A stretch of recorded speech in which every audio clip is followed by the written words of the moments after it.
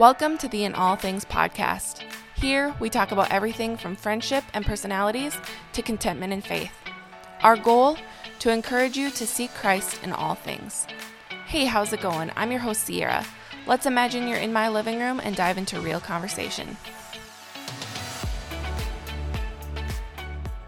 Hey, everybody. Welcome back. I hope that you guys have had a great week. I am jumping back into the fruits of the Spirit this week. This has been so good for me personally to dive into, and I've learned a lot, and I've started to be convicted when I'm not particularly exhibiting some of these fruits of the Spirit.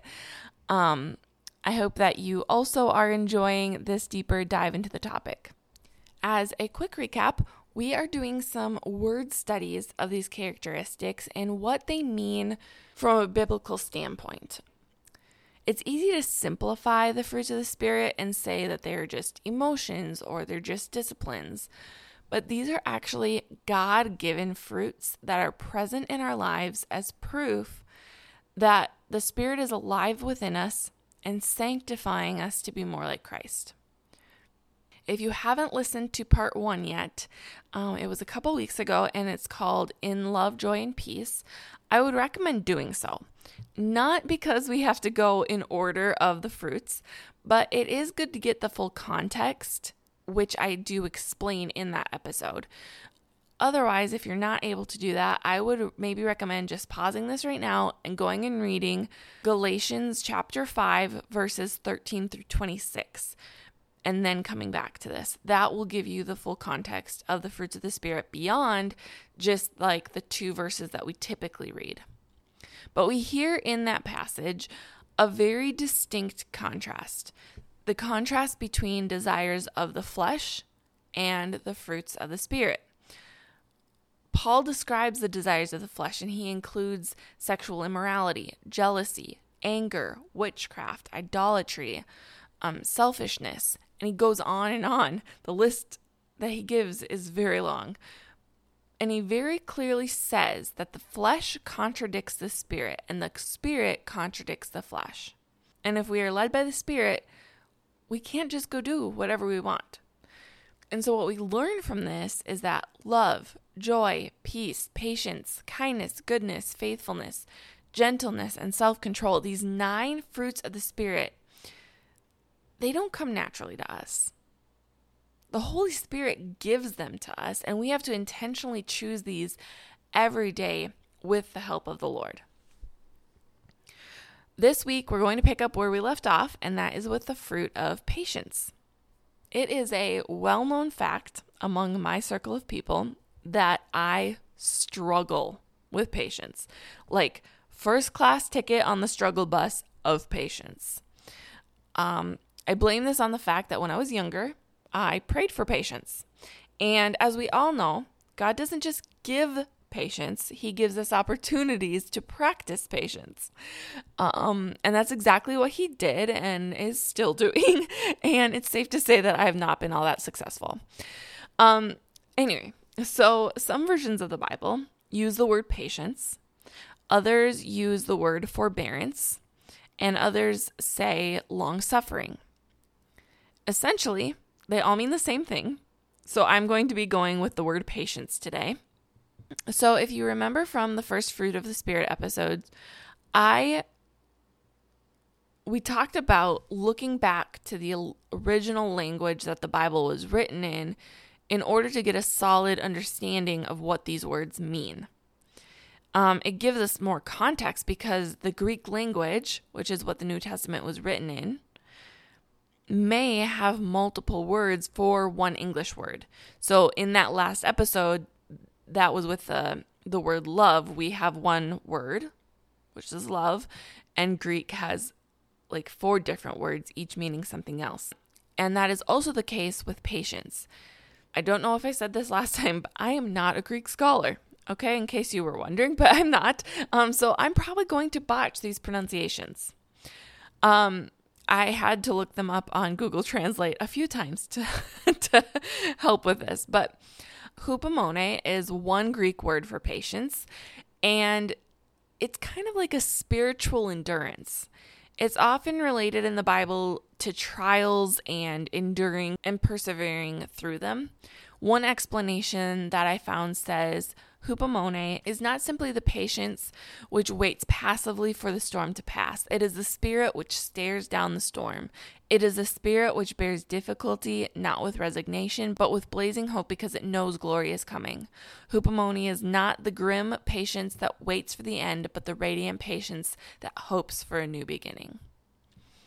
And then the other Greek word for patience is macrothemia. It comes from the word makros, which means long, and thamos, which is the word for temper. So, long-tempered, meaning that you can hold your temper without complaining or becoming angry for a long time. So let me challenge you with this. Between these two Greek words that I just told you, ignoring the mispronunciation probably, which of these do you think is the one that's referred to in the fruits of the Spirit? Personally, I would have gotten this wrong. I was really, really surprised, to be honest. But it's the latter, macrothemia. I do believe that the two can be intertwined, but it is the macrothemia word that is used in the Galatians passage. We can see that this is a character trait of God in all throughout the Bible, honestly. A few different verses in Romans, and as well as 1 Timothy 1 verses 15 through 16. It says, "Here is a trustworthy saying that deserves full acceptance. Christ Jesus came into this world to save sinners, of whom I am the worst. But for that very reason I was shown mercy, so that in me, the worst of the sinners, Jesus Christ might display his immense patience as an example for those who would believe in him and receive eternal life." We also see a lot of God's patience in the Old Testament. It doesn't use the same word because the Old Testament was written in Hebrew. But if we're thinking about, somebody having a long fuse, basically, and not losing their patience, or getting angry or losing their temper, we can see that God displayed this all throughout the Old Testament. Like when God was using Moses to get Pharaoh to free the Israelites. God didn't just smite Pharaoh on the first try out of anger. He gave him a chance after chance after chance.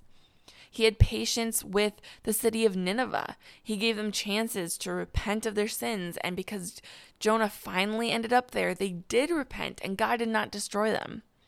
If you read the book of Judges, we see that God provided and raised up a judge for the Israelites time and time and time again, because the Israelites were, every time a judge would come along, would turn around and start serving the Lord again, and then the judge would die and they would fall back to their wicked ways. And God would just keep sending judges to help keep the Israelites on track. God is a patient God. We also know that this is a trait of godly people in the Bible. James gives us an example saying, "Brothers and sisters, as an example of patience in the face of suffering, take the prophets who spoke in the name of the Lord. As you know, we count as blessed those who have persevered. You have heard of Job's perseverance and have seen what the Lord finally brought about. The Lord is full of compassion and mercy."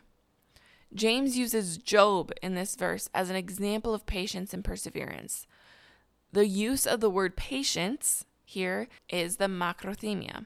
And actually, the use of perseverance is the other Greek word, hupomone. So again, patience in this context would be the long-tempered, not complaining or getting angry. When we take a break from our instantaneous emotions, those that make us complain and those that make us lose our tempers, we are allowing God to come over us and take control of our emotions instead. He gives us patience and he allows us the self-control. And we're going to talk about that later when that comes up, because that is also a fruit of the Spirit. But he allows us the self-control to slow our emotions down enough to give him the control. Moving on to kindness. In the King James Version, this fruit is actually listed as gentleness. So it would have said love, joy, peace, patience, gentleness. But as we have read, gentleness is actually still a fruit of the Spirit.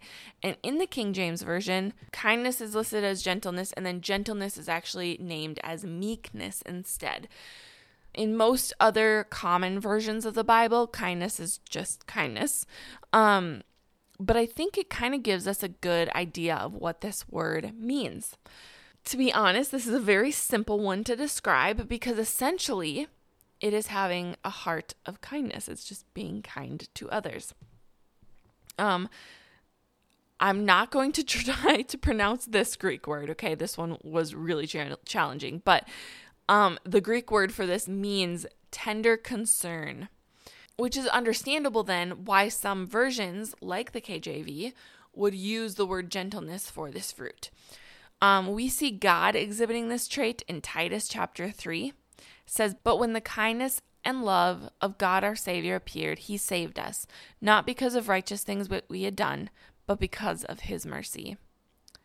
So his kindness, God's kindness, is shown through Christ's salvation. We see Jesus' kindness all throughout his ministry in the New Testament.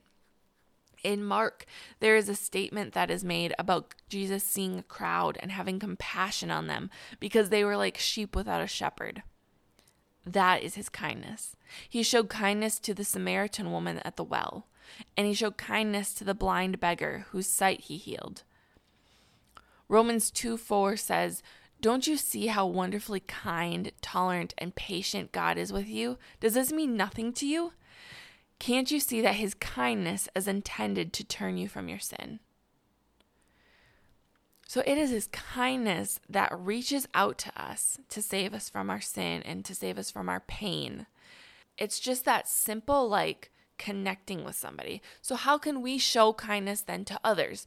Looking back at that definition of tender concern and seeing Jesus's examples, we can be kind to others by just simply meeting them where they're at. If you see someone at the store struggling to load things into their car, kindness would be going over and helping them, or at least offering, right? The struggle can be very real sometimes, okay? Last week, I had to run to Menards for work, and I was trying to load these giant sheets of styrofoam in the back of the truck on a windy day. I could have used a little help that day. Paying for someone else's coffee or lunch in the drive-thru, that's showing kindness. These are very straightforward and very simple examples, which means it's kind of pretty easy to show kindness to others. I think where the difficulty lands, though, is that it's hard to remove our focus off of ourselves long enough to see the needs of others. And that's hard for us all to admit. And this isn't always the case with everyone. Some people are so great at stopping and identifying others' needs around them. But a lot of us also have a hard time with this. It's hard to look past our own rush to see the person struggling in the parking lot. It's tricky to not only focus on our own lunch hour and having an hour off of work or a half hour off of work, but then also bless someone else in that process. It takes a conscious effort to pause for a moment, look around, and actually see others and asking the Lord to lead us in blessing them. If you don't have time to help someone, maybe you can bless financially. Or if you don't have the finances, maybe you can bless someone with time. Just sending somebody a note of encouragement can be a blessing. It's basically summed up in Matthew when Jesus tells us to do to others as you would have them do to you. But I think very simply, I think of the parable that Jesus tells about the lost sheep. A shepherd has 100 sheep and one of them goes missing, and he leaves the 99 sheep to go find the one and bring it back safely to the flock. That is kind of the image that I have of kindness. It's going out of your way to show love to someone, to show someone that they are seen and heard and loved. Which then leads us to the fruit of goodness. And I gotta be really honest here. This one took me some time. And I don't honestly have a lot to say about this one. But it took me some time to understand because it is so very similar to kindness. I was reading articles and some of the definitions were identical to kindness. And I was like, well, they are separated in the Bible, so we have to dig a little deeper here. But from what I could find, I believe that a good definition would be righteous or holiness. Goodness is a life lived for God, a life lived with the purpose of serving God and honoring Him. Someone compared these two, kindness and goodness, this way. Said, kindness is having a compassionate heart for others that motivates us towards action. And goodness speaks to our character and the desire to be more like God. Throughout the Bible, the goodness of God is clearly evident. It's just a part of His character. It's who He is. It's who He is. He doesn't just do good things. He is good.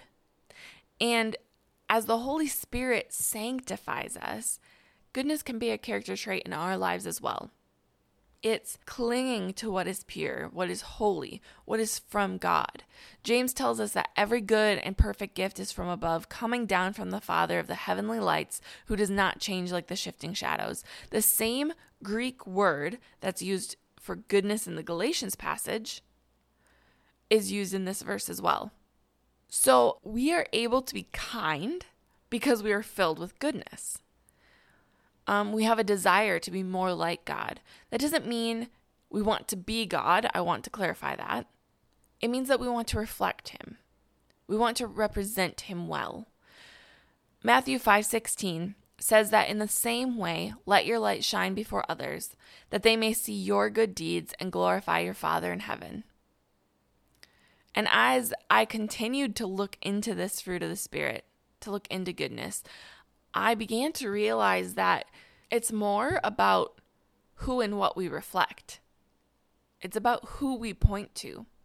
And as believers, our goal is to reflect Christ and point others to Him and guide others to Him, which then we end up being able to point others to Christ by exemplifying each of these 9 fruits of the Spirit.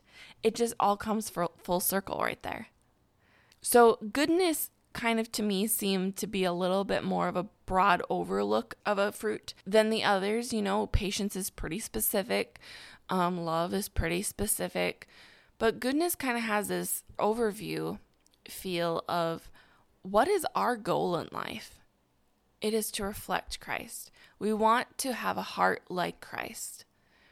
And in doing so, we begin to have patience. We begin to have kindness and love and joy and peace, and the list is going to continue as we dive in next week for the final 3 fruits of the Spirit. Thank you so much for joining, everybody. Thank you for joining today's conversation. I hope this was an encouraging episode as you continue to walk with the Lord. If it was, please leave a review on Apple Podcasts. This helps with the app's algorithm and allows In All Things to be accessible to even more people. Share with your friends and give us a follow on Instagram and Facebook. You can find us at In All Things Pod on both of those, and visit our website at inallthingspodcast.com. See you next time.